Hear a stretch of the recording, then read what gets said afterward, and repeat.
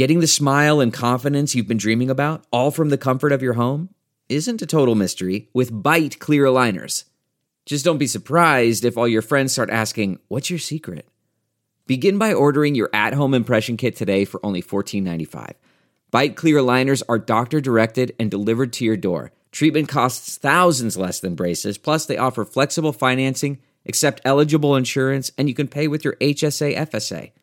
Get 80% off your impression kit when you use code WONDERY at Byte.com. That's BYTE.com. Start your confidence journey today with Byte.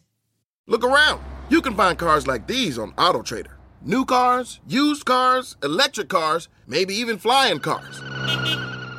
Okay, no flying cars, but as soon as they get invented, they'll be on AutoTrader. Just you wait. AutoTrader.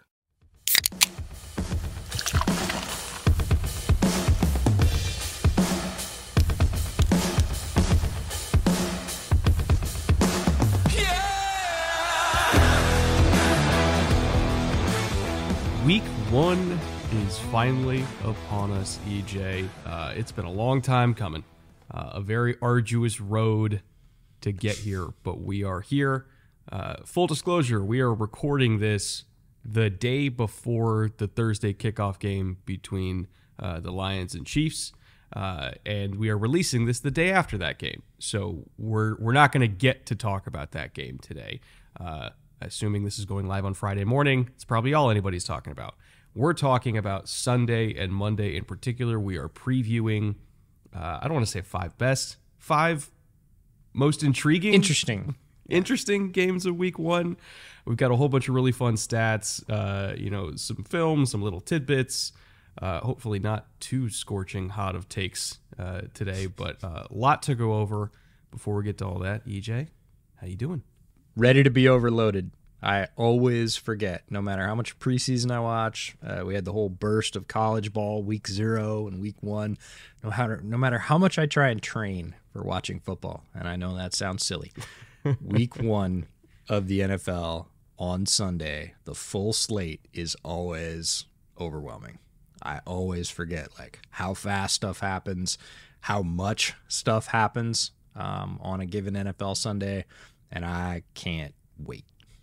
I remember a couple of years ago, we were sitting in the sports book in Vegas during week 1, and literally it was every 10 seconds. It was like, oh shit. You're it's actually it's jaw dropping how fast it and again, we're not used to it because we go an entire summer without watching football, but that is always the most jarring experience of the season, is to just have it back. You get nothing for 6 months and then it's all just there. But it's also one of the most fun Sundays of the year, specifically because of that. Also, one more note before we get to our first game, because I picked 2, EJ picked 2, and then we kind of had a joint pick. So we're talking about 5 games today. But before we get to that, I do want to thank Underdog for helping to make this show possible, not just today, but all season long. If you have yet to fill out your pick'em slips for this Sunday, we have several numbers to go over with you today that you may or may not find interesting. And if you've never done a pick'em slip before, as always, you can go to underdogfantasy.com/bootleg. Whatever your first deposit is, they will match it up to $100. And also, they started doing this recently. EJ, I don't know if you knew this. If you use our link and our code to sign up, you also get access to a special of the week. So I think this, for week 1, I think it's Patrick Mahomes over half a passing yard. So it's about as free a square as you could possibly get. And so if you sign up with our code, you also get access to that for pick'ems, which means if you're trying to hit on a 5-leg pick'em, you basically have to hit on 4 now. So if you're interested in that, if you're interested in trying out pick'ems, put down $10, get another free $10, go wild. And okay, let's get to our first game. I went first because I did the agenda, so I took that from you this time. Dealer's choice. Game, dealer's choice. My first game, Eagles at Patriots. This is a game that I've dubbed the snake in the grass because everybody's been on Philly. Basically, since the NFL schedule was announced, right? Everybody's been on Philly for this. The line is still Eagles favored by 4. if you're into that sort of thing. I don't think anybody on planet Earth is picking the Patriots to win this game. That being said, there are some schematic nuances, I should say, that people need to be aware of that might make this game a lot closer than you think. And I would even put the Eagles on upset alert here, because the Eagles' offense is largely the same, virtually the same pass catchers, obviously the same offensive line, same quarterback, same system, same language, same everything, right? Like it is the same offense. And if you go back to last year and you watched this very high-powered offense, the 3 games where they struggled the most were the NFC Championship game against the Niners, also against the Cardinals, not a very good team, but their offense struggled mightily against them, and then they struggled even more against the Colts, also not a very good team. And it wasn't that the Cardinals and the Colts were some defensive powerhouse like the Niners. It was schematically how they approached the Eagles. If you look at the numbers, again, the Colts only allowed 17, the Cardinals allowed 20. The Colts played cover 1, meaning man coverage across the board, single high safety, 53% of the time. The Cardinals didn't play a whole lot of cover 1, but they did play a lot of cover 3 at 37%, so almost 40% of the time they were in cover 3. And the 49ers also very near 50% cover 3. I think it was 48%. So it's a lot of middle field closed coverages. Colts went more man heavy, the others went more zone heavy, but essentially they were leaving one safety in the post to kind of give help in that deep post area where Devontae Smith and A.J. Brown tend to do a lot of damage. And they were leaving as many bodies down in the box as humanly possible to make the math more favorable against the run, and to also help them out against the RPO game as well. And the Eagles struggled against that. Like, the big bad Eagles receiving corps did not get a whole lot of separation against the Colts DBs. Like, they held up in man. They sacked Hurts 3 times. The Cardinals, they got an interception in cover 3 where the hook defender came off and he undercut a crossing route. Just very standard match cover 3 stuff, right? And those particular coverages gave the Eagles a lot of trouble. And I think it's because teams didn't just sit back and play cover 2, and they didn't just sit back and play quarter half and just get run over with death by 1,000 paper cuts with inside zone over and over and over again and getting RPO to death over and over and over again. They challenge these receivers. They challenge Hurts to make really, really tough throws down the field and to hang in the pocket against tight coverage and not take sacks. And I think kind of issuing that challenge is really how you have to play against the Eagles, or else they're just going to run over you. And so you look at how New England plays defense. Again, they were 3rd overall in cover 1 last year at 26%. They were 12th in cover 3. These very aggressive middle field closed coverage structures are what New England does, and they do them better than Indy does. They do them better than Arizona does. You could argue based on the metrics last year, they also do them better than what San Francisco did last year. So I think defensively, from a schematic perspective, this is a lot tougher matchup for Philly than people think. And I would not be surprised if New England just kind of drags them down into the mud and makes this a 17-16 type game, just like what the Eagles went through against Indy last year, except the Patriots are a lot better at it than Indy. So would I be shocked if they won? Honestly, no. And I do think that this game is not going to be a walk in the park for the Eagles, and they might be in for a little bit of a rude awakening. Patriots are always going to play tough, physical football, especially on defense, and they are not going to back down. Like you said, they are not a sit-and-wait type of defense. They never have been. They're going to bring those matchups to you, and what I'm going to concentrate on when we're watching the Philly offense versus the New England defense is how the line plays, because we think we know what the coverage is going to look like. Belichick might throw a wild card and come out with a whole bunch of too high zone and just screw our entire podcast up. That's his right. He's earned it.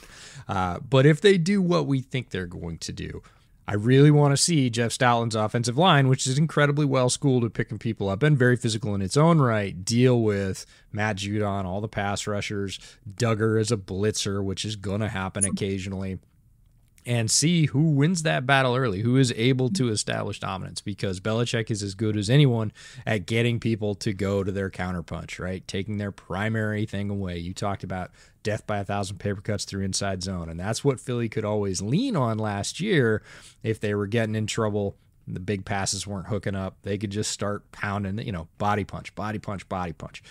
Patriots are very solid in run defense, and they're going to be very physical and aggressive in run fits, especially with middle field closed structures. Again, more guys in the box, and they're going to bring them. They're not going to sit them. And whoever wins that scrum early, I would say first quarter, quarter and a half, it's going to kind of set the tone for who can continue to do what they came into the game wanting to do and who's going to have to pivot and adjust based on what's happening. When we flip it over, Bill O'Brien coming back to the offense is going to bring them a whole level of competency that they didn't have last year. So if they have a chance at an upset, that would be where it comes from, is they put up a decent amount of points and they make this a absolute, mud ball fight where they're just banging in the trenches. Nobody's scoring a lot of points. Hurts gets hit a few times, and then Bill O'Brien does what Bill O'Brien does and comes up with, say, 20 points, and they hold the Eagles to 17. That's the possibility for them to win. If the Eagles get out and get an early score in that first quarter quickly, especially through big chunk plays, it's going to look a little bit different. I'm not sure that the Patriots offense is really quick strike. So if they start playing from behind, I'm not going to count them out, but it's going to be a more uphill battle for them. That's the thing is, it's like Bill is going to play that man coverage until you prove to him that he can't. So I would imagine the Eagles are going to come out and try to attack vertically and try to hit on one of those, specifically to just get them out of that look, right? They're going to try to hit the deep crosses. They're going to try to hit a go ball to AJ. They're going to test these corners. They're going to do whatever they can to try to scare Bill into, yes, please play cover 2. Yes, please play quarters so that we can run the damn ball, right? It's throwing to run, not running to throw. Like that's probably the game plan we're going to see here. And speaking of Duggar, by the way, you brought him up. I would be willing to bet that if the Eagles are in 12 personnel, the Patriots are going to be in nickel, and if the Eagles are in 11, they're going to be in dime. Specifically because you can put Duggar at linebacker. Because if they do want to run cover 2, maybe they do want to protect these corners down the boundary. Maybe they do want to leave those corners in the flat so that they can trap all the quick little hitters to the flat that Hurts loves to throw. Like he loves to throw short and outside the numbers, right? And just get the gimmies out there. If they want to call cover 2 to handle that, they're going to need somebody who can run the seam up the middle, because eventually they're going to run Devontae Smith up that seam and say, we can hit that whole shot. Can you run with it? Duggar can, but I don't necessarily believe that any of their true linebackers could. So I think that they're going to play dime with Kyle Duggar essentially being a linebacker for them if they get forced out of playing all of that cover 1 that we expect them to play. So it's going to be interesting, kind of punch, counter punch. And I'm not entirely sure who is going to come out on top, but I definitely think it's closer than people think. I did pull up a lot of the pick'em information, by the way. I'm going to read off some numbers for you. So Hurts is at 239.5 passing yards. Higher or lower? A little lower against Bill. But I just would probably go lower. I think he's as well. going to go over 200, but I don't know. Like 230, 225, 230 is a really good line. 43.5 rushing. That one I'm going under for sure. Just because I think they're going to be throwing so many bodies in the backfield. Like I don't think they're going to let him do all the zone read stuff.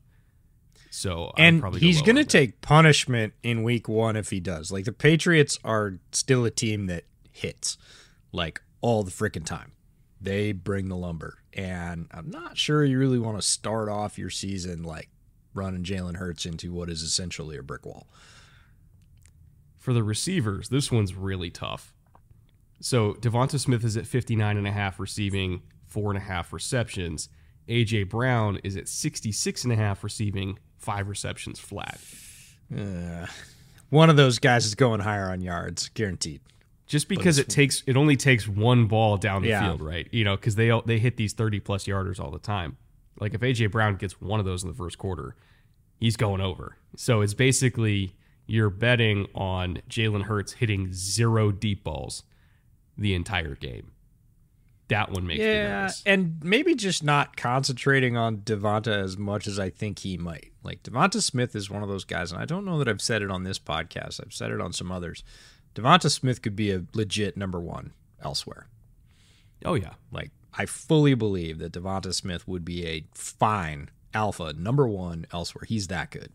And again, if they can't run that inside zone, you can kind of whip it up, and Devonta's going to be open because it's very hard to get your hands on him off the line. He's got a great route game.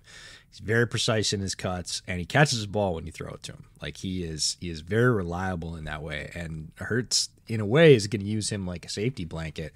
And so I would imagine he might end up with a few more catches, 2 or 3 more than that number. And if he does, it's very unlikely that he will be at that yardage number. I believe he'll be over that if he gets that many catches. So that's where I fall on that one. Speaking of safety blanket, Dallas Goedert is at 41.5. That's the one that I think I would smash the over just because I think the Eagles, and I say this with respect, I think they might be reduced into 10, 11 play drives a lot in this game. You know, a lot of stick routes to Goddard. You know, maybe you try to hit one of those corner routes on like a smash concept, like what they hit in the Super Bowl, where you're just dropping in a shoebox on the boundary because that's the only throw that's there. If they start doing all the cover 2 stuff, I kind of feel like Dallas might lead them in catches in this game just from a schematic matchup perspective and a matchup perspective, right? I don't know. The receivers are tough, but Dallas I feel pretty good about. Duggar worries me with Dallas specifically. When you were talking about Duggar and what they're going to do with him, like the guy he's going to cover down the pole is Goddard most of the time. And that I don't know, though. That's the thing is because the Patriots have like 7 guys who are hybrid safety, linebacker, nickel types. So it's like, I don't know who's covering Dallas Goedert. I really have no idea. Yeah, I guess we'll see. It's challenging. They're going to get some offense. I mean, the way we've been talking about it, it sounds like the Eagles are a toothless team. They're not. They're just going up against what is a very well-schooled and usually tight from a musical perspective, defensive team. Like, they play well together. They don't leave a lot of open gaps. They don't have a lot of busted coverages, and they're physical. But Philly's really good. Their offensive line is extremely good. Hurts is, getting better every year. That's the calling card, and they will find their ways. Will they find them enough? I think they probably will, but I'm with you. It's going to be a closer game than people think. Let's get to your first game now. Who do you got? Packers Bears. I'm legally, contractually obligated to do this game. And it's an interesting game in a different way for the first time in a long time. Look, the Bears are 11-29 versus the Packers over the last 20 years and 3-17 in the last 10. This has not been a rivalry for all intents and purposes. Rivalry means each team has a chance to win, and the Bears largely haven't for the last, couple of decades, but definitely for the last decade. It's Jordan Love's first start as the unquestioned leader of the team on the road in Chicago. Going to be, the schedule makers did them no favors. It's Justin Fields, with a full offseason of a coaching staff that understands him. I think the coaching staff did like him last year. There was a lot of, they don't think they like Justin, but I don't think they understood him until about week 6 or 7 when the offense changed with the bye week. And they really said, okay, this is what we're going to lean into, and this is what's going to help us be successful. They've had that. And so it's the same offense, tuned up, plays they like, kept, plays they didn't like, discarded, and a reasonable NFL supporting cast. And anybody that wants to throw stones at the fact that it was not, I'll go back to last year. Bears had perhaps the worst wide receiving core in the NFL. Leading receiver was Darnell Mooney, 40 catches in 12 games. There's no perhaps on that one. Yeah, it was the worst. Yeah. ESB, 21 receptions. Dante Pettis, 19 receptions. Among the wide receivers, those were the three leaders, 40, 21, and 19. So don't tell me he had legitimate weapons to throw to. He didn't outside of Mooney. That's not the case this year. He's got DJ Moore. He's got another option at receiving tight end. He's got a very good running back room behind him, which he also had last year. That's changed a little bit, but he's got lots of options there. He's got some help on the offensive line, which is a big deal. So this is we talk about fully operational battle station all the time. Like it could be better for sure, but this is a much more fully featured offense going against Packers at home, right? They're going to be, defending home turf, the Bears are. And look, there's Week 1, we have to remember, for all games, this is just a blanket to put over all games. Week 1 is full of weirdness every single year. Crazy stuff happens, and people overreact wildly. Take that times 10 for this game. There is so much buildup on both sides. New quarterback in Green Bay, hope springing, I'm not going to say eternal, anew in Chicago, and whoever wins and consequently loses, the fan bases are going to react wildly on both sides. Overreact, I would say, no matter what. Fans, breathe, relax. It's a long season. We're going to learn some things, but it's week 1. Weird stuff happens across the league every week 1. So I'm looking forward to the game in a new way for the first time in a long time. I think we are going to see what's real and what's not, at least a little bit on both sides. And, don't put too much stock in the outcome because it is week 1 with a lot of change on both sides. The good news is, even though the Bears' offensive line, it felt like every 2 days we were hearing somebody getting banged up in camp or banged up in the preseason, none of them are on the injury report, which Bears PR just put out about 40 minutes before we recorded this. Darnell Wright, not on it. Nate Davis, not on it. Lucas Patrick, not on it. Cody Whitehair, not on it. Braxton Jones, not on it. It's the first time in, a month and a half that the offensive line's been healthy. I mean, Tevin's obviously out for a bit with a weirdly improbable double calf strain. I didn't even know that was possible, but so he's out for a while. But other than that, 4 out of 5 by Bears standards, that's positively healthy. God, 1 year, just 1 year, I want all 5 starters on the offensive line healthy going into the year. I swear to God, I would do a backflip. Not going to happen. Not going to happen. So I don't have to do a backflip, which is good because I break my neck, and then I'd be on IR. I really do want to watch this game specifically. I mean, not just the whole Justin Fields aspect, which we've been talking about for like 2 years. I just want to see Jordan Love play. Mm-hmm. Like that's we've seen one game, and it was a game that he got thrown into at the last minute. He wasn't really ready. And I can't remember if Devontae Adams was even in that game that he started against Kansas City. He might not have been. But we haven't actually seen what Jordan Love can do yet, and I don't count preseason either.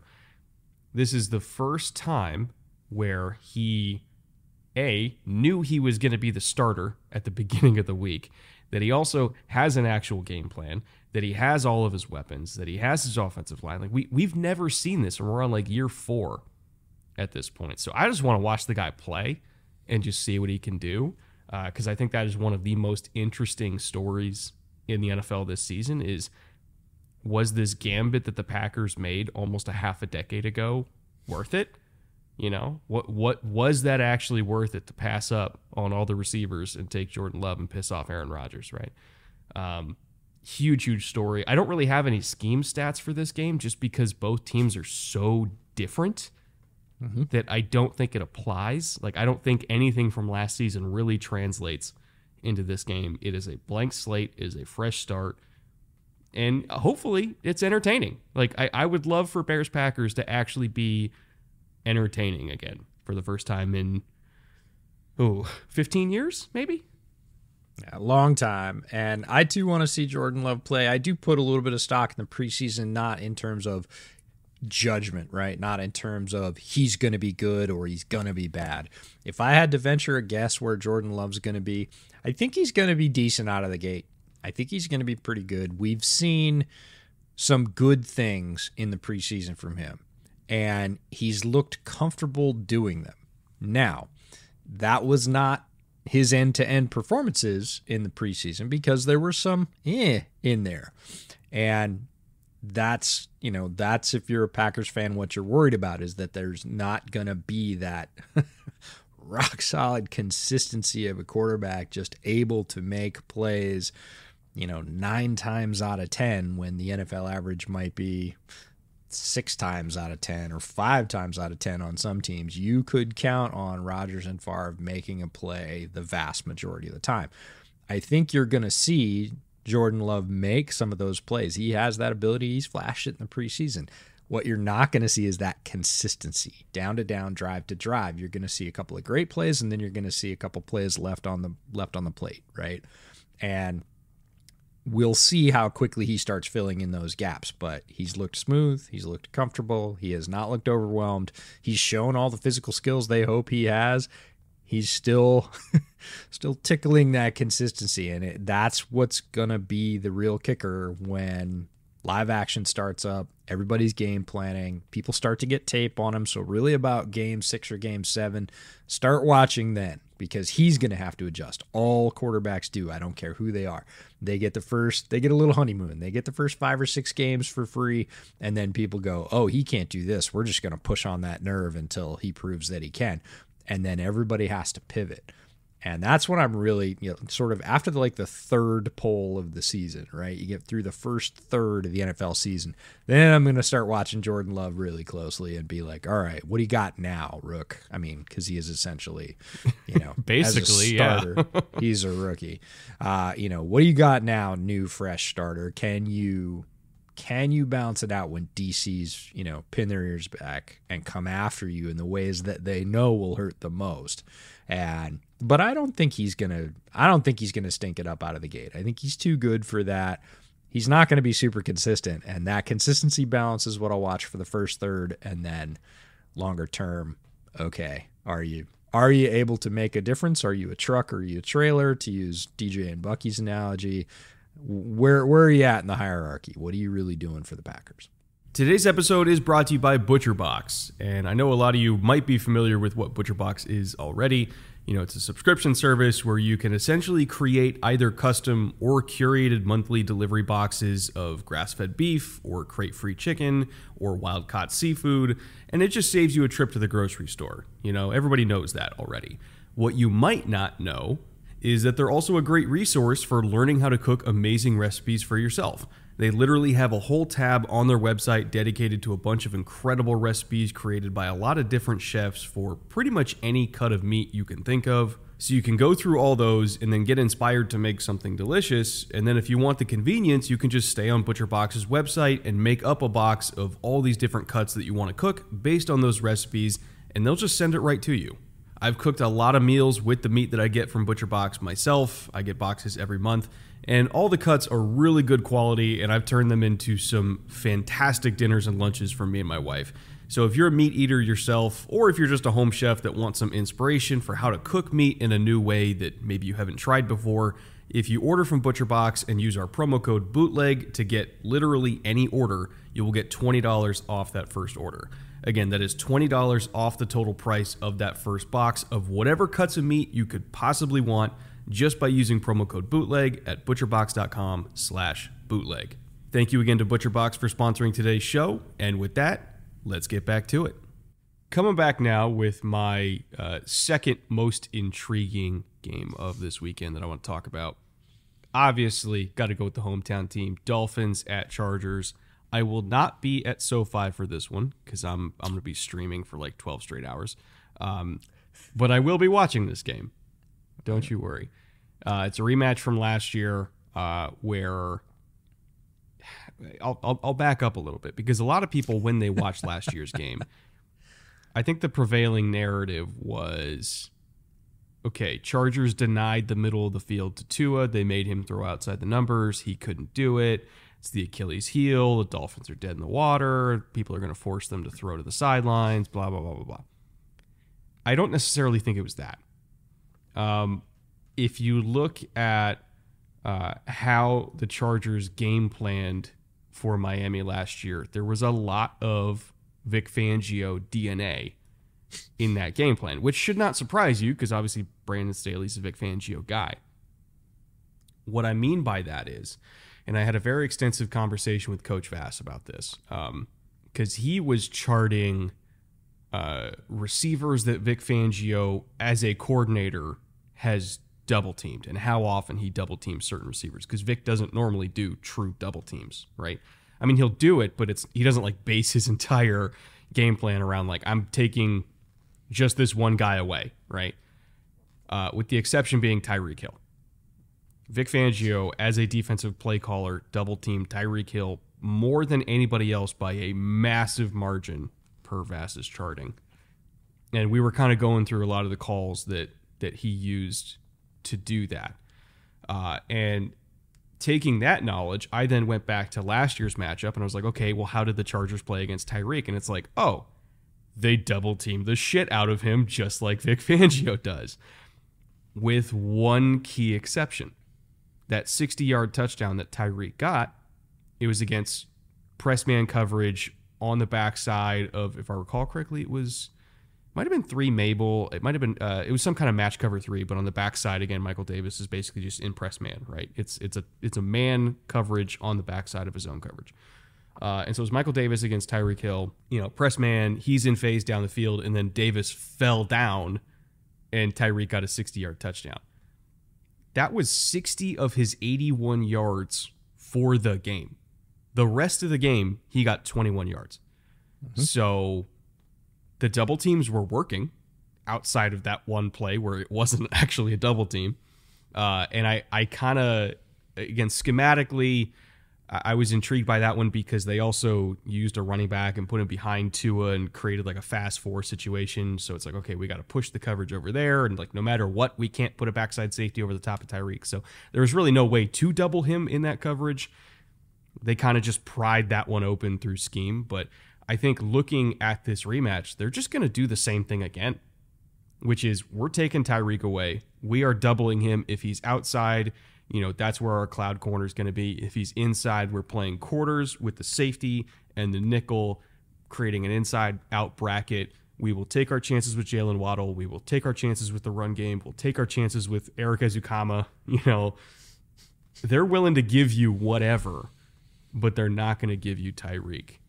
And so I don't think it's they denied the middle of the field and made Tua throw outside. I think it's they denied Hill and made Tua use everybody else. That is the key to this game. If I was going to guess what Miami was going to do to respond, probably run the ball.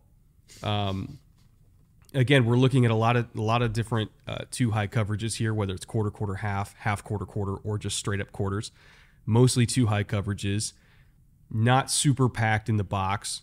And looking back at how the Dolphins addressed that last year, they didn't run the ball into those looks. Raheem Mostert had, I think, 4 carries the entire first half, and he led them with 11 the entire game. They were a 70% pass team in like the first quarter and a half, even going against all those too high safety looks. So I kind of feel like maybe they'll learn from their mistakes there and run the Chargers out of those looks to then try to open things up for Tyreek. But it's a very interesting matchup because I think it got mischaracterized last year for what the Chargers actually did. They weren't taking away a certain area of the field. They were just taking away a certain receiver, and the Dolphins just didn't adjust. It's funny, you and I got to the same place by going around the barn different ways. We both think that, the Dolphins are going to run the ball, and I'll talk about why. But one of the funny things about the Chargers, to go back to the Chargers side, is, and I had this sort of weird run-on train of thoughts. You know me, my trains are very long and make a lot of noise. I was driving to the store this morning, and I was like, oh, God. So Joe Lombardi was the punching bag in L.A. because he couldn't get the offense going. And Herbert, after his amazing rookie year, fell off. So everybody, threw darts at Lombardi and the offense, right? And it gave Staley, a defensive coach who was hired on the strength of his defensive coaching resume, cover, right? It's a smokescreen. We look at EPA per play last year for the Chargers. Pass defense, which you were talking about in your focus on how they're going to take away Hill, 9th in the league. Really good. Run defense, 32nd. Not a good one. Like dead Pretty last. painful. Right? So when you have a coach who is heralded as a defensive coach, and this has been the whisper, right? Like, oh, the Chargers aren't good because of Lombardi, and they got to unleash Herbert. And, oh, by the way, did you see that they can't do dick against the run and haven't been able to now for years? This is not an unknown. Like, if you dig into the Chargers at all on defense, like, the thing you're going to say 3 sentences in is, man, they got to stop the run. They got to get some guys. They got to scheme. Like, and this is from a defensive head coach, and he has been getting that pass. Oh, he's a first-year head coach. Oh, if the offense supported and the defense didn't tire out, blah, blah. There's no more passes. Kellen Moore's in the building. We both expect the offense to take a major jump. We expect Herbert to return to somewhere near those record rookie levels. And if that happens, there's no more shelter for Brandon Staley. Like, the defense has to be better. And to do that, like, 9th is a fine ranking against the pass, especially with that much emphasis on the league and passing. We both know that teams that are very good against the pass go do well in the regular season and go farther in the postseason. But if you are stopping the run in the 30s or even the low 20s, define stopping. you're not. Like, Maybe you're not the right word for it. Right. It's a toll booth. You can't have that anymore. And if that happens, this is where the train went to eventually, is the next coach of the Chargers is waiting in the wings. I think that they will be better, primarily because a lot of their issues last year were also due to injuries. Like, they lost a bunch of IDL. Chargers and injuries? What? I know. Shocker, right? But, like, looking at their defensive line right now, with Austin Jackson, Sebastian Joseph Day, Morgan Fox playing that 4-eye/5 technique role. On paper, I know it's in them to at least be like 20th, right? 16 to 20. I feel like It's we said in the there exact same. somewhere. We said the exact same thing last year, and I do think this is the year the bill comes due. If they are not better, and I mean substantially better on that side of the ball, not as a passing defense. Again, if they were in the top 10 again as a passing defense, great. But if they don't improve substantially against the run, and I mean getting out of the bottom third of the league, they were dead last year. Even coaches that suffer injuries, they don't end up dead last, like, because that's where the Chargers were. So I really think that if they can't get over that hump and they, say, miss the playoffs, maybe win 9 or 10 games and miss the playoffs again, I'm not so sure that the Chargers organization is going to be really patient with Brandon Staley moving forward if Kellen Moore is sitting there as the offensive coordinator and the offense goes as well as we think it does. Look, we all know he's going to get the head coaching cap at some point. The Chargers might say, hey, we're just going to keep this one in-house. And I know the NFL doesn't like that in terms of hiring, but I think that might be a very strong pivot if the defense doesn't rebound, because we say this every year. They got a ton of talent. They could do it. They got the dudes. This is the year. And then, wop, wop, wop, wop, they don't do it. So they got to do it this year. It's put up or shut up time. I think it's, what is this, year 4? No, year 3 or year 4. Year 4. It's going into year 4. It's, like you said, at some point, you just got to do it. It can't just be almost, At some point, it's got to be. And it can't be injuries and it can't be anything else. Yeah. Yeah. You got to do the damn thing and shut the run down. And if they do that and the offense bounces the way we think it's going to under Moore, like, this team will be what we've thought it was going to be for the last umpteen years. All right, let's get to your second game. Who you got? I'm going 49ers Steelers. There were a lot of good games. I think there are a lot of good games in week 1. This one caught my eye, and I dug into 3 or 4 doing sort of the primary research you do to go, is that my choice? Is it interesting enough? And the more I dug into this one, the more I said, no, I gotta do this one. It's not a traditional rivalry game by any means, but it has a lot of potential in this week 1 vortex where weird stuff happens that we're talking about. So let's start from the 49ers side. On the road, they've got a new defensive coordinator, and they're probably going to have a few bumps to iron out. Now, he comes from the previous scheme. He has a lot of the same players. That's not what I'm talking about. It's not a massive change situation, but there are always some, I like it this way, not that way, communication. You can't just come in and go, do exactly as D'Amico did. Like that doesn't work. They're your guys now. It's your call. And they're going to have a few things to iron out. I imagine they'll get over that hump pretty quickly. But again, in week 1, that can cause a gap.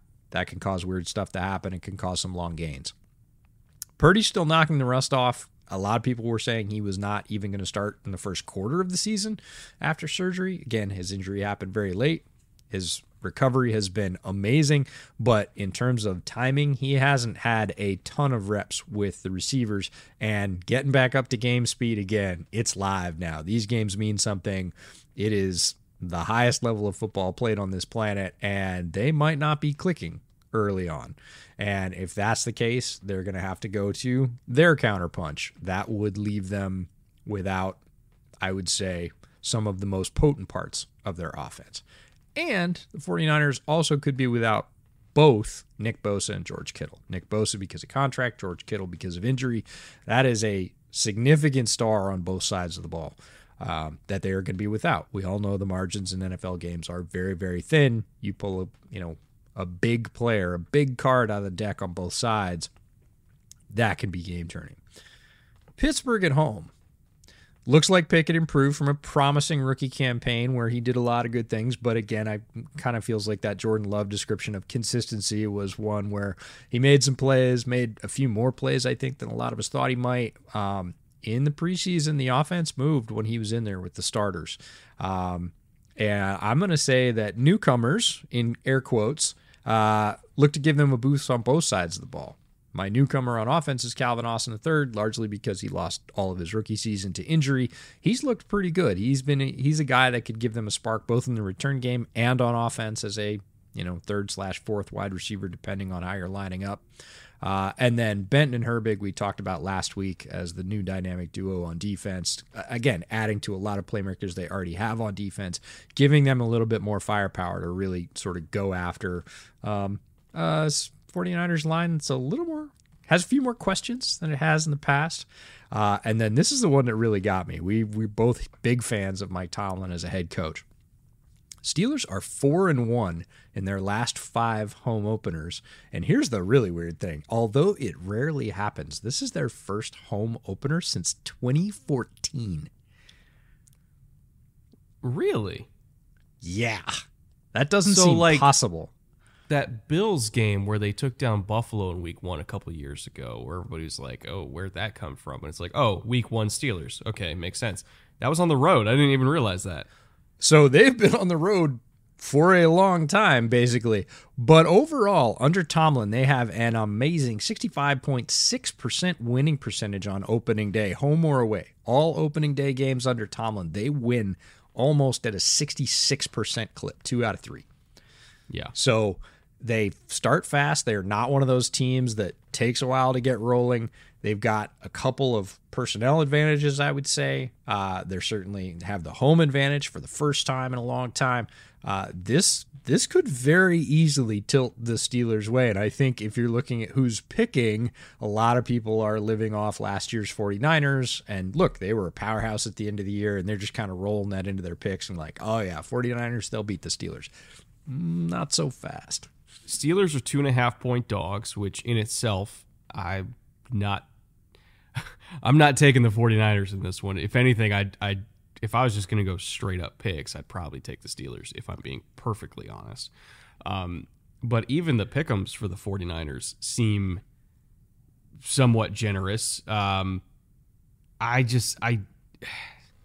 get it, Christian McCaffrey, in terms of rushing plus receiving. He's always such a weapon, but 97.5 rushing plus receiving for what I think the Steelers are going to do schematically. Like, they are going to be flying into the backfield. It's going to be a lot of 5-man services. It's going to be a lot of bear fronts. If I had to pick a winner in the matchup between Keanu Benton and Jake Brendel for who can get front side faster on a zone run, I'm going to go with Keanu Benton. Like, I know he's a rookie. I know it's his first game, but he is unreal. And oh, by the way, Cam Hayward and Larry Ogunjobi are flanking him on either side. So I don't trust that the Niners are going to be able to run the ball here, just because of the types of fronts, that the Steelers like to play, and also just the talent that they have up front. Other than Trent versus TJ Watt, the Steelers have an advantage 1-for-1 across the entire rest of the offensive line versus defensive line, right? So I don't trust they're going to be able to run the ball. I don't trust that the bootlegs are going to work, because how the Steelers like to play bootlegs is whoever the backside edge is, go get the quarterback. Like, they'll figure out the cutback lane for the running back, but go get the quarterback. Make sure they don't call it, because they don't want their guy to get killed. And normally Kyle's response to this type of super fast, aggressive front that's just flying into the backfield, and we're playing bear fronts and we're doing everything we can to penetrate, what is he going to call? Counter, right? He's going to pull guys from one way, get them going the other way, wash everybody down. They're going to punish the aggression. They're going to create a wall of human bodies where the pullers can then kick out front side, and we're off to the races. Here's the thing. George Kittle is a huge component of their counter run game, using him as a puller, using him to pick off guys in space, using him to kick out the edge. He is a massive part of what they do when they call counter, and he's not going to be there. So I don't trust that counter punch is going to be available to them like it normally would against a team that plays this style of defense. So it's going to be so much cover 3, an irresponsible amount of cover 3. Like, I'm talking like 55% plus here, right? But I just don't think the Niners have an answer for that. I don't think they have an answer for the aggression. I don't think they have an answer for the types of coverages they're going to see. I don't think they have an answer in the run game. And I don't know. I don't see it. Like, 2.5-point dogs for Steelers just seems dumb. Like, is there any other way to describe that? It just seems dumb to me that's the line we're looking at here. You've wounded me deeply with your Charlie Werner slander. I love Charlie Werner, but come on. Like, I know. I'm just giving you a hard time. What are we talking about here? He's really good, but if he's in there, that's what he's doing, and that's a head start right there. Like, with Kittle, you can't cheat and go, oh, well, he's going to block the counter, right? Because, he's going to give you hands-on and be 15 yards behind you, and you're going to give up a huge chunk play if it's Kittle. Not the case with Werner in the passing game. That's not the kind of plays he's going to be in there for. Quite frankly, he's probably not going to get his hands on the ball. He rarely does. He's an excellent blocker, but if he's there, you already know what's happening, right? You can set your angle. You're getting an extra half step. You're getting an extra half tick off the snap of the ball because like, hey, I got to take this guy on. It's going to be physical. It's not going to be easy, but I know what I'm doing. So it does give the Steelers an advantage there. And I'm with you. I don't think them being dogs, this feels, if anything, more like an even matchup. And again, when you look at, Tomlin's record in general, starting off the season, and just really sort of where the Steelers are versus where the Niners are based on how they've come into this season, I'd say head up even. And if I've got to tilt, like if you're going to tie one hand behind my back and say, all right, what are you really going to do? I'm probably going to put a mark for the Steelers. All right, let's get to our last game here, our joint pick game, where we put our heads together and contributed to decide who the most intriguing game of the week is. How could we not go Aaron Rodgers' debut with the Jets on Monday Night Football against Josh Allen and the Big Bad Bills? You guys knew what it was going to be. This is the game that everybody's been looking forward to. An incredible amount of hype behind it on both sides, honestly. Bills Twitter and Jets Twitter are both in top form this week. So I tip my hat to both of you. It's an awesome matchup. I really can't wait to watch it. There's so many storylines on both sides. And again, Jets have been on Hard Knocks. And look, press has been 24/7 since Aaron Rodgers decided to join them. Bills storylines, again, if you are a Bills fan, a Bills follower, it never really lets down. Bills are 24/7 news in Buffalo year-round. And there's some significant changes. Leslie Frazier taking a year off. Sean McDermott, how is he going to handle the balancing the sort of CEO, head coach role with calling the defense? Again, he has a defensive background. It's not that it's new territory for him, but this is, I don't want to say reversion. This is a change, right? And we'll see. I have a lot of faith that he can do that. But again, rubber hits the road. Can he against what is a very good offense that he'll be trying to contain? And I have news. You have news. I saw your eyes, so I stopped. What news do you have? Might have to make a slight adjustment to the Steelers 49ers game. Nick Bosa just signed 5 years, 170. Good Lord. He's going to be motivated. Not that he needs any motivation. Nick Bosa, one of the very best defensive players in the league, not just the edges, a true difference maker on defense. And I kind of felt like they had to get it done, but I was also thinking that it might come a little bit later. They might try and toss it in the Friday news dump. They just said, checkbook, now. Have, must. $34 million a year. You knew it was going to happen. There wasn't another way to sign a guy like that because he knows what he's worth. Heavyweights get paid, and he got paid, and so, ta-da! Gives them another very good, I would say great arrow in the quiver going on the road against Pittsburgh in week 1. So evens it up a little bit. And if Kittle again comes, he's a big wrestling fan, comes charging out, is that George Kittle's music? Is he going to play?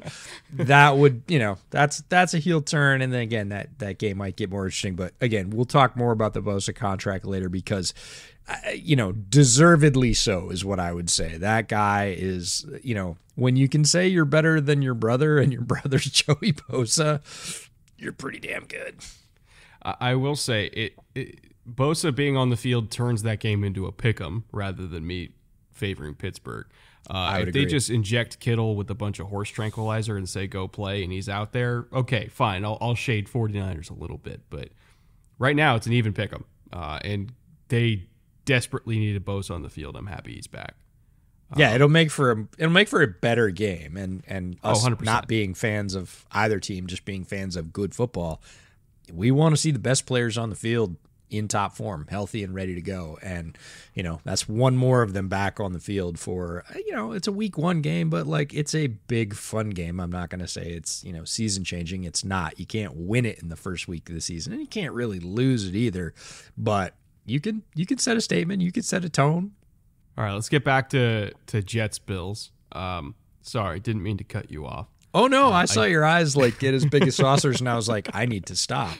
But there's a ton of storylines both sides. I'm really interested. There's a lot of talk about the defensive transition, but I'm really interested in what this Bills offense can do against the Jets defense because the Jets defense right now looks like an absolute wrecking machine.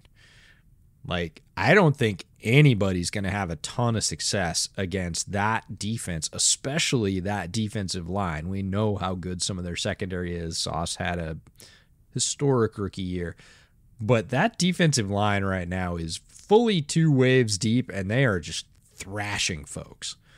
And that's going to be, when you have defensive lines like that, it's something that just kind of shreds an offensive game plan within the script, right? Within the first 20 plays, you're like, well, I have 3 marks here and they're all yellow. Those were sort of works. Everything else got wrecked. That doesn't leave me a lot of options for the next 20 plays I'm going to call because those guys are just mashing everything. And, it's like throwing sticks of dynamite in the well. It's just kind of your whole plan goes to hell and you're like, how are we going to survive this? That's what the Jets defensive line looks like right now. I'm really interested because the Bills, we talked about how good they were. They were our very last pod in the summer preseason, series review. We talked about how historically good this Bills team was last year on both sides of the ball. This is a very good offense, but they're going against one of the best defensive lines in the league, and I'm fascinated to see what they can get done. When I look at X factors for this game beyond, Jets good, I look at the addition of Dalton Kincaid and what it does to the Bills offense, specifically for how they match up against the Jets, which I know it sounds like a word salad. But like if you look at how schematically the Jets were playing the Bills last year, they could kind of do a little bit of everything. They could play cover 1 if they wanted to. They could play cover 3 if they wanted to. They could do their usual quarter stuff. They could do their usual quarter half stuff. But you could tell that in terms of on-field threats, the only one they worried about was Diggs. Like they didn't seem scared of Gabe Davis. They didn't seem scared of Dawson Knox.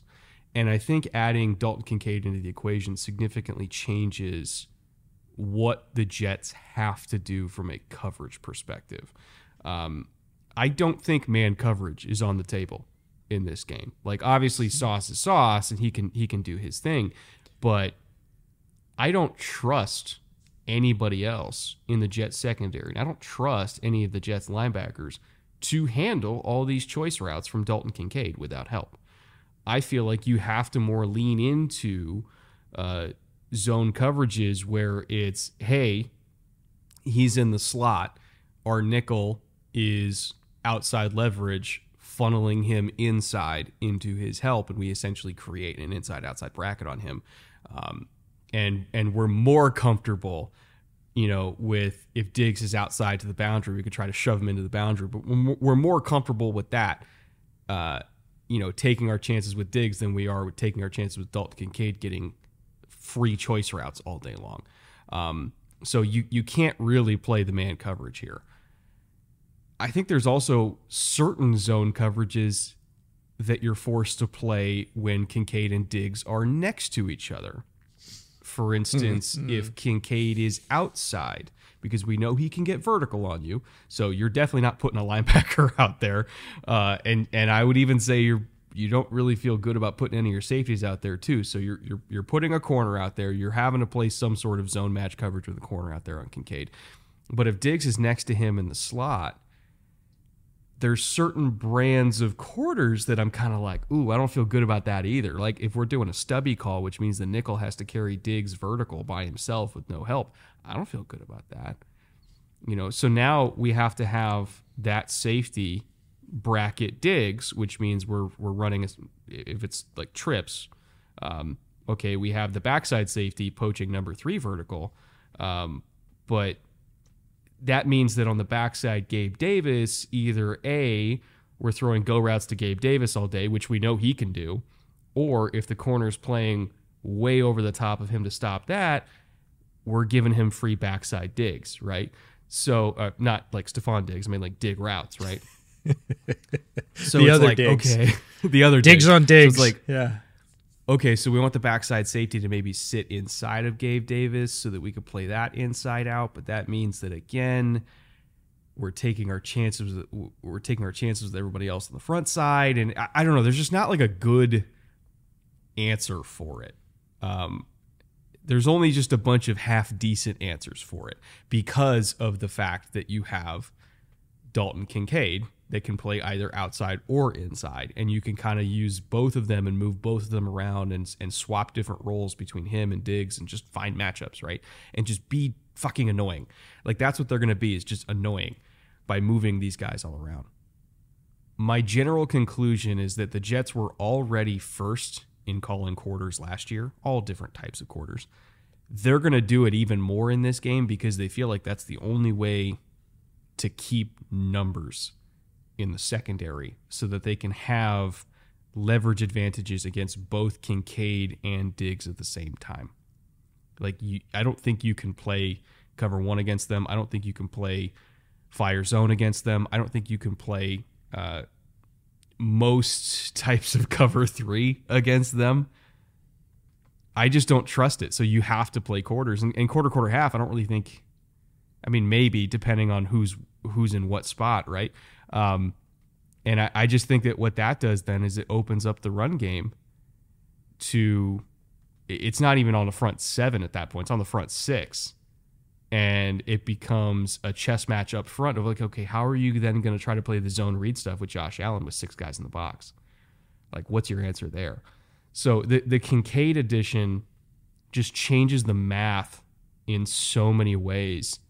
And it makes this game a lot more interesting than just, Aaron Rodgers and Garrett Wilson and the Jets defensive line. It's how do you handle the Bills? Because they're a lot different this year than you think, just because of drafting a freaking tight end in the first round. I hope Ken Dorsey was watching college football over the weekend. I doubt he was. I bet he was busy getting ready for this game, but college football provided a bunch of answers for this. And there were no less than 3 plays that I saw on, Thursday through Sunday, because college was long this year, where teams rolled out 2 wide receiver, 2 tight end sets, and they ran them condensed. Yeah. And if they do that, the Jets are going to be like, because again, Bills have a slightly different running game, but the Jets are going to be compelled to play base defense. And if you get Jamie and Sherwood matched up on Dalton Kincaid, yes, please. That's the thing, is I think they're going to have a general rule of we are not playing base. Our base is nickel no matter what. Like that man is a receiver. That's He's right. not a tight end. That man is not real. But if you play a condensed set, you're bringing all the pieces in and you can run from that. The Bills can run from that, and you're going to put a lot of pressure on their corners to set edges, right? Because, again, if you put both tight ends, if you motion, put both tight ends on one side of the set, then what are you doing? There were some really interesting little sort of curl flood routes that were fascinating in terms of, again, levering defenders out of the way. You could tell that what the offensive coordinators were doing is, okay, I'm going to take this to move this guy. I'm going to take this to clear that guy. And then I want this guy. He's coming basically third into that area. And he's got, the third best defender available. And he's already got 2 clear routes running ahead of him. And if Ken Dorsey was watching that, he's going to pull a couple of those for Kincaid. And it's going to hurt because Kincaid can pay those off. He can make good. He can make big chunk gains that are going to scare you a little bit and make you change what you're doing. And again, any team that can do that to any other team to make you get out of what you were doing primarily to now adjust to us, then you're dictating tempo. And I'm with you. Kincaid's a fascinating lever to allow the Bills to be able to do that this year. I think the only way that we see cover 3 out of the Jets is if the Bills just come out in a bunch of really, again, condensed but 2x2 looks, right? With 2 threats on one side, 2 threats on the other, whether under center, pistol, or gun, but just in terms of receivers, 2 and 2. I think that's kind of the only way that we see cover 3 from the Jets, but I don't really think the Bills are going to call much of that. I think they're going to do trips. I think they're going to, of all types, right? I think sometimes Kincaid's going to be the isolated guy. Sometimes it's going to be Gabe. Sometimes it's going to be Diggs. I could even see them doing some nub stuff where Dawson Knox is the Y, and then we have Kincaid, Diggs, and Gabe all next to each other, right? Just cause. I don't see them making it easy on the Jets by saying, we're going to bring everybody into the core and everything's going to look even, and you could just call your little Rip Liz match cover 3 and play out your rules, and we're going to make it simple on you. I don't think they're going to do that. I think it's hey, we are forcing space and matchups, and we are going to go vertical.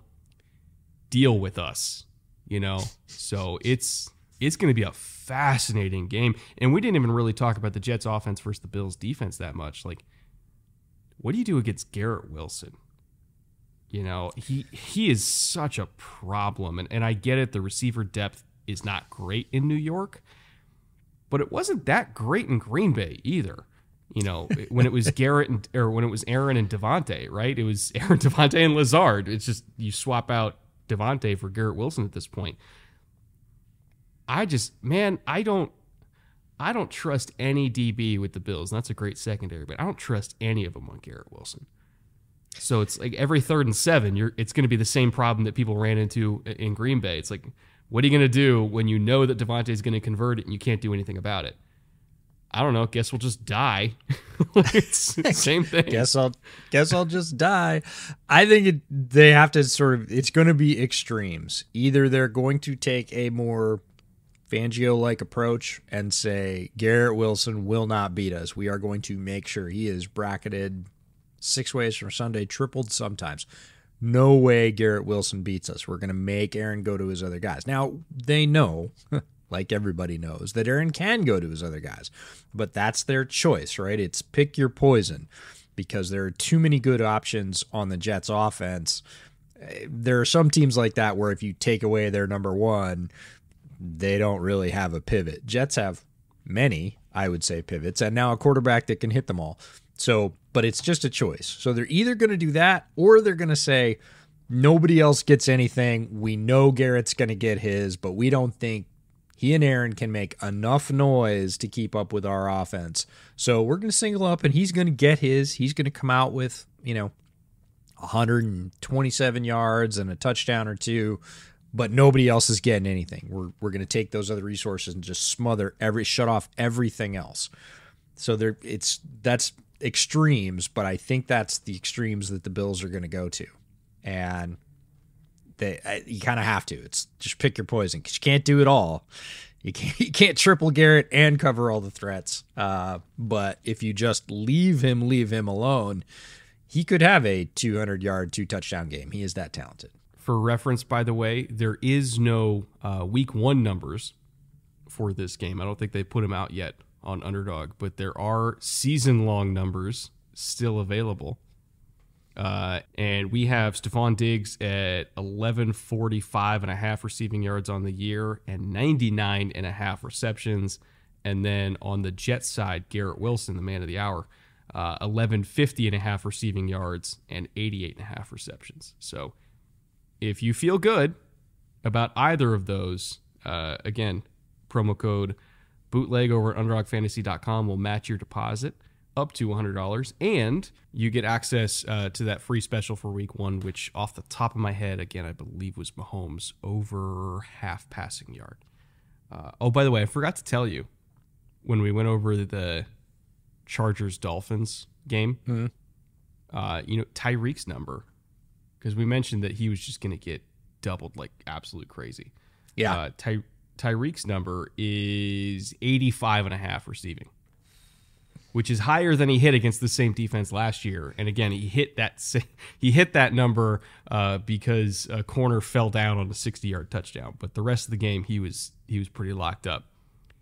I'm not going to tell you guys what to do, but I am telling you what I'm doing, and that is smashing under on Tyreek Hill for week 1. So wow. Anyway, that's just me. Overall, well, very fun week 1 slate ahead of us. Yeah, back to Diggs and Garrett Wilson. I think I'm taking over on the yards for both, and I think I'm taking over on the catches, but only for Garrett. Yeah, hitting 100 catches for Diggs just because of the addition of Kincaid. I don't feel super great about that. Not that I don't think Diggs is amazing, but I think Kincaid is going to have a very, very, very nice rookie year and might cannibalize a little bit of that. And then Garrett Wilson, I don't even care what the number is at this point. I'm taking the over on anything. Yeah, pretty much. You could tell me 1,200 yards, and I'm like, okay. Not even flinch. Taking the over on that. All right. We have a lot coming up for the rest of the season. We have, 3+ pieces of content coming out every single week between now and the Super Bowl. Every single Monday, we're going to have kind of like a quick little reaction show that we're going to do crack acid dawn on Monday morning, basically, to get that out for all of you guys reacting to Sunday games. Not going to be crazy production values or anything like that, but I know a lot of you are always asking us on Monday morning, like, so what'd you think? And we never actually had a Monday morning show. So we're going to do that this year. And then obviously we have our Thursday night streams on this channel during every single TNF game, which will be much more of a production. Whiteboard, different stats and analytics that we're pulling throughout the week. A lot going on for the Thursday streams. And then we have these shows every single Friday previewing the next Sunday/Monday slate of games, at least the 5 that we find the most intriguing. So stick around during the rest of the season. We have a hell of a lot of content coming your way. EJ, any final thoughts? Let's go. The season is here. This is going to be so much fun. We get to bring you even more content. Again, massive thanks to Underdog for supporting the show. It is largely because of them. Got all kinds of fun surprises rolling out in the early weeks of the season, and just can't wait. We're going to be working on our travel schedule, so we'll let you all know if we're going to be in cities for games, when that's going to happen. Probably have some meetups as well. It's just more and better. I was going back and forth with Nick at Underdog, and he was like, bootleg to the moon. And I was like, yeah, that's pretty much our strategy for the year.